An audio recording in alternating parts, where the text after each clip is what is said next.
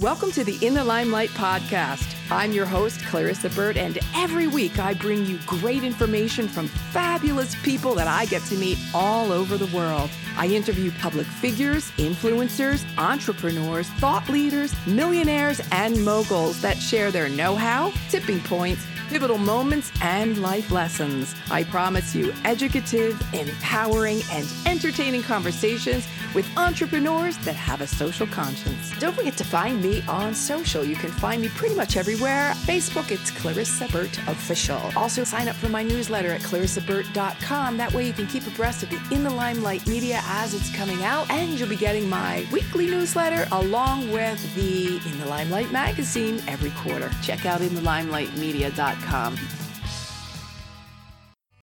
Hello and welcome to Bookish Meet the Authors, part of the In the Limelight Network. I'm your host, Nisa Gotu, and joining me today is Megan Smith Brooks to talk about her book, Unraveling Grief, A Mother's Spiritual Journey of Healing and Discovery. Hi, Megan.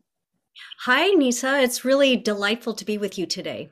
It's great having you on the show. I'm excited to have you. Thank you. So what inspired you to write this book? Well, you know, as a mother, I had one of the most heart-wrenching experiences that anybody could imagine. And when my 29-year-old son, Justin, was murdered. And May 30th, 2013 is a day that I will never forget, when my heart was shattered into a million pieces and my heart just stopped. And so I began this journey of what I call the Valley of Grief, and discovered how to navigate it, what it's all about, and how do you survive, but not only to survive, to thrive. And ultimately, it inspired me to write a book so that I could share my journey and what might offer them support when they find themselves in that valley of grief. Yeah. First off, I'm so sorry. I can't imagine, but that is horrible. I'm so sorry. But how did you get through your grief and heartbreak to begin to heal? Because that must have been the most challenging. Well, it's a process. You know, it's like people will tell you that, but until you have to be in the midst of something that you can't even imagine, you know, because my son was murdered, there was a whole lot of elements of horror that was added to the experience. And I lived in nightmares for months. You know, I couldn't close my eyes without imagining what happened to him. Was he in pain? Did he know what was going on? And, you know, and just trying to come to the terms of accepting a reality that my mind didn't want to accept. So having been a spiritual educator, I had some tools and practices that I'd used in the past, but it was very different when I had to apply it to myself. And so I really started to notice how I was feeling. And the first thing is, it's like when something traumatic happens, it's like you get knocked out of your body, and you go really numb. And so I literally had to learn how to breathe again. And just, you know, breathing in life and realizing, you know, our breath is what animates us. So it's a survival need.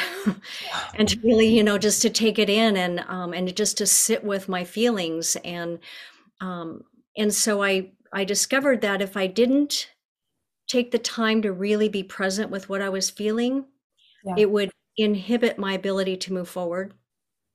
So it was one baby step at a time. You know, in my circumstance, a lot of new information would come forward, and then it would trigger the pain again. I noticed people were uncomfortable with my pain. So it was like, how do I allow them to be okay with talking about it? And forgiveness became a huge part of it. And so it was like, okay, be gentle with myself. What do I need to get through this moment? There is no blueprint to follow. No, that's not a tragedy that has. But what you said about people, as soon as they're uncomfortable, they want to run away. I lost my dad. I mean, he was sick, so it wasn't nothing to do. But I understand that need of, like, some people just, they don't know how to deal with you, so they run away from you. But in your case, it must have been a lot harder because you had to deal with a horrible tragedy. Your son was murdered, and on top of that, people running away because they didn't know how to talk to you. And sometimes, does it ever feel that you sometimes had to take care of someone too? Like when you tell them your tragedy, you have to take care of them? Yes, you know, I actually came to having this standard phrase, and people would say, I don't know what to say. And I would say, I don't know what to say either. And that's okay. I appreciate that you care. And that kind of opens the door sometimes to having more of an authentic conversation. Yeah. Because I recognize that people, we carry around unresolved grief with us. Yeah. Maybe there's the little things that happen or things from childhood and we don't understand what to do with it or how to process it. The people around us didn't know how to manage it. And so when Or you something, didn't have time, or you didn't have that moment to be able to do it. well, exactly, or we don't even know how. And so when something really intense happens, Mhm. and the loss of a loved one, and in my case, when it was sudden and horrific, Yeah. all of the unresolved grief that I've been carrying around for my life up to that moment gets added into it. Yeah. So I recognize that if we don't learn how to process the pain from loss as it happens, it will sabotage us in even greater ways down the road. Yeah. So that was a huge insight. Yeah. And how did you deal with, you said you also had to learn how to forgive. How did you deal with forgiveness and anger amidst this terrible loss? Well, that was a huge thing. I mean, if you imagine, it's like to sit with the idea that somebody chose to intentionally take my son's life. How could they do that? And so I had to get out of that place where we go to, it's like, why? There's no answers to that. Yeah. And I, from a spiritual place, I understand that if we are not aware of our own divine nature, then we don't choose to make healthy choices. We're more in a survival mode, or, we don't think about the impact of our actions on others. And so I had to get to that place, and my spiritual training has taught me that forgiveness is not about letting somebody else off the hook for when they've done something. There's consequences to our actions, but forgiveness is about releasing the energy so it doesn't hold me back. Yeah. There's an old Buddhist story that says unforgiveness is like taking poison and expecting the other person to die. So it's like, it's toxic. Yeah. Our body, our mind, our whole being. And so if we carry it around, it's going to limit us, it's going to inhibit us, it's going to sabotage us. So I got to the place of, I'm going to release this energy for me. Yeah. This is something I do for me. Yeah. And I allow the court system and the circumstances to honor the consequences of those people that were involved. It's not my responsibility. Yeah. And it's a process. It's not like you go, oh yeah, I'll just forgive. No, I mean, even for smaller things, sometimes it's hard. For something like that, it's a whole other level. But like you said, it's not about the other person. It's about you and taking care of yourself and not having those toxic emotions eating you away. Exactly. When then I had to process the energy. It's like there was anger attached to that. So I found that a lot of times it's like doing something physical. So then it gets that out of your system. I mean, literally, I would go for walks, and if I came across a stream, I would take rocks and just throw it in the water. It's like doing something. It's like if I had a dartboard, I would have been throwing darts. Yeah. It's, get that energy out, if your boxer or whatever it takes, so that it's not sitting in you, sabotaging how you show up and how you behave with others. And forgiveness is a part of that process of getting the energy out. So you have to ask yourself, what do I need to do? It's about self-care. Yeah. Yeah, that makes sense. And it's not, like I said, it's not an easy process. And it's not about letting them off the hook. It's about letting that anger, those emotions that are eating away at you. Mm-hmm. Move on. Yeah, that's not an easy thing, but and I don't want to direct my anger at others. No. Where it's just you're not projecting it somewhere else, or like where you start attacking the people around you. You want to release it in a way that's beneficial. It's healthy. Find a healthy outlet for it. Yeah.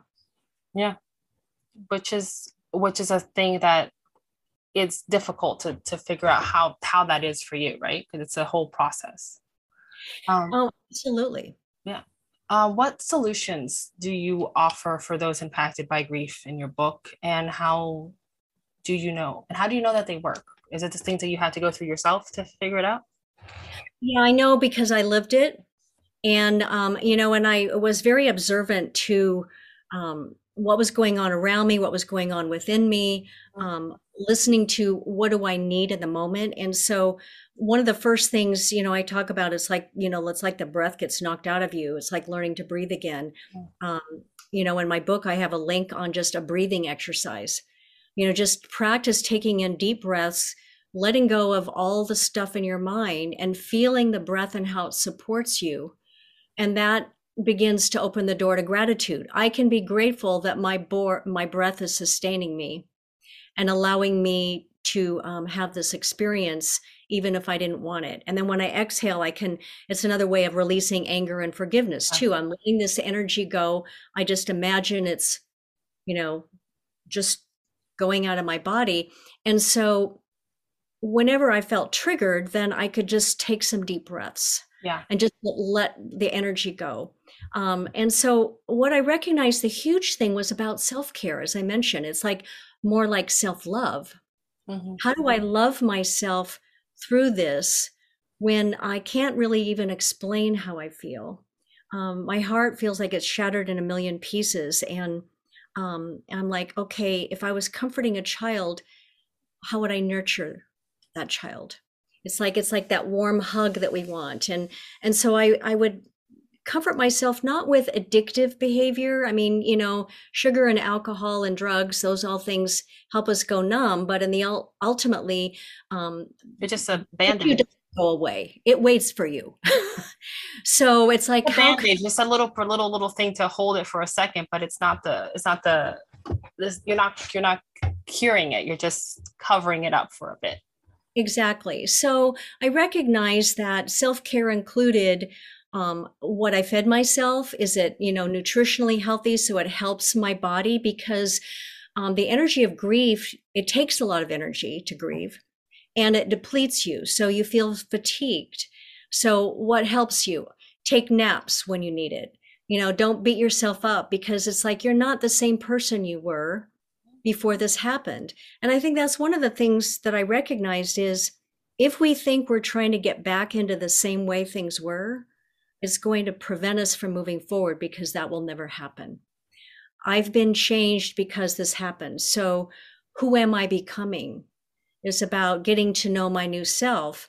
And there's a curiosity that can come from that, listening to what I need and taking care of myself.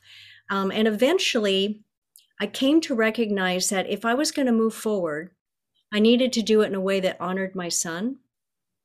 And so I thought about, what are the things that I admired about him, the things that really made him who he was and made him special. And one of the things that came to mind is he was a crazy adventurer. I mean, he would take risks. And one time he told me, he said, I don't know if I'm going to have a long life, so I want to make sure I get to do all the things I ever wanted to do, like, jumping out of an airplane with a parachute. And I have a video of him doing that, and the ecstasy and the joy and the delight that he did this bucket list thing. And so I recognized, if I want to honor my son, then what if I have more courage? What if I live my life more fearlessly, and move forward in a way to not just survive, but to thrive? And knowing that he's there to honor me, and I honor him by becoming more of me. And that really was a huge aha for me to recognize. And that's what I want to offer other people. You can get through this one step at a time. Yeah. What discoveries have you realized within grief? Well, one, that you can survive. Yeah. And I think it was like, I had to find room for grief. Yeah. I wrote in my book, I had this real deep insight when I was saying, well, what is grief about? If it serves a purpose in our human experience that we can't escape, then what does it have to offer? And I recognize it as a teacher, but also it's like it becomes a part of us. So if we're trying to reject it, then we're rejecting a part of who we are. So as I came to accept it and was willing to go in, I have this exercise I call Feel to Heal. To go in deep into the pain and to feeling it, I can recognize that it's offering something of value to enhance who I am. Yeah. If I'm willing to accept it, and then as I get to know who I am and using this, I really become more of who I am. And that was the most amazing gift that I never would have imagined that came out of this experience. And ultimately it was about being grateful for even the small things, and initially my son was found, he'd been shot. His body was wrapped in a chain attached to a cinder block and thrown in a river. Oh, wow. And he was found in a river by a fisherman because it had been a heavy rainfall and he'd gotten caught up in debris. And so my first moment of gratitude was, I was so grateful his body had been found. What if he had disappeared forever and I never knew? So it's like the little tiny things that you can find within the moment. Gratitude is an energy that opens our heart and allows us to begin to accept the fullness of life. Yeah. When my dad passed away, 5 years ago, I can honestly say I struggled with finding time to grieve because I lost my business partner, my mentor, and my father all at once. Wow. So I didn't have time to grieve. I had to run a business. I had to continue working, and then I had to take care of my mom. And then I realized one day, I'm like, I need to go to therapy or do something for me because I haven't had the time to grieve. I've been basically running on trying to hold everything together. But what you said is true. You need to take that time to actually sit with the grief. And then it's hard, but I didn't feel like I had the time to do that because I had to take care of my mom. I had a business to run. How do I find that time for me? Exactly. And one of the things that I learned that I had to do, because I was the spiritual leader and senior minister of a ministry at the time, is I had to compartmentalize my responsibilities with my self-care. And I literally put on my calendar time for me to grieve. Yeah. I made it a priority, just like I would have scheduled anything else, instead of it's like something I have to fit in. Yeah. And I recognized that it was important that I would be able to show up better for my other responsibilities when I took time for me. Yeah. I mean, I learned that now, but at the time it's hard when you're like when you're in the midst of it and you have to deal with it. Everyone deals with it differently. But yeah. But hearing this, I'm like, okay, now I need to make sure I take time for this grief because it hasn't gone away. Yes, time has passed, but it doesn't necessarily mean that the grief, I've dealt with it. There's a very big difference between you thinking time, oh, it's healed because time has passed. No, it's not. It stays with you, but I've learned to maybe manage it in a way that probably isn't healthy if I don't start taking time for me. Exactly. And, and it gets triggered again. And in different ways, it might not be as harsh as it is initially, but it gets triggered again. And so if I know that's going to happen, I can prepare myself for managing it in different ways and honoring myself. And I didn't mention, but one of the important things is to not be afraid of your tears. Yeah. Your tears is a form of cleansing, but also it's letting the energy out, and it reminds you of your capacity to love. Yeah. And what a beautiful thing is that. Yeah. I mean, for you, it's been how many years now? Oh my gosh, I can't believe it'll be 9 years this May. Wow. And sometimes it feels like it was just yesterday. Yeah. And then there are times that time has passed quickly, and then you feel like it's like, but it's a process, and it's important to realize that it's not going to get easier. It's just going to, you're going to be able to see the signs and be able to deal and be able to notice when they're coming and be like, okay, I need time for me. I need to deal with this. I need to sit with this or whatever it is. But it's not, and it's never going to get easier. I think people assume that grief gets easier with time. It doesn't. You just learn to recognize it when you need time for yourself, maybe. It transforms so that it becomes different. Yeah. But, there's still moments where something gets triggered for me and the anger comes back up. It's like, I don't want to have to accept this. I want to see his face. I want to hear his voice. I want to see his smile. I want to hug him. And I just want to scream. I call it the deep internal scream, and that, so I have, my go-to things. What do I need to do? For me, a lot of times it's just going for a walk in nature. So I can breathe and get reconnected with life. Or I have my favorite picture, the last picture I had with the two of us together. where he's looking into the camera and I can see his beautiful blue eyes, and I can just, feel his presence, whatever it takes. And, it would be insensitive to say that it's easy. Yeah, it isn't, but it isn't. But that's the thing. It takes time. But where can people find you and your book? My book, Unraveling Grief, A Mother's Spiritual Journey of Healing and Discovery. It's on Amazon.com in paperback and Kindle forms. I have been working on an audio version. Or you can email me at unravelinggrief@gmail.com if you have any questions, or you want to know how I can support you in your grief journey. Yeah, that's my second question was going to be, and how do they contact you for your grief coaching program? I do individual coaching, and I also have a course that they can do that's self-paced, but also has live Q&A calls with me to support you along the way. Well, thank you, Megan, for joining me. It was lovely having you on the show.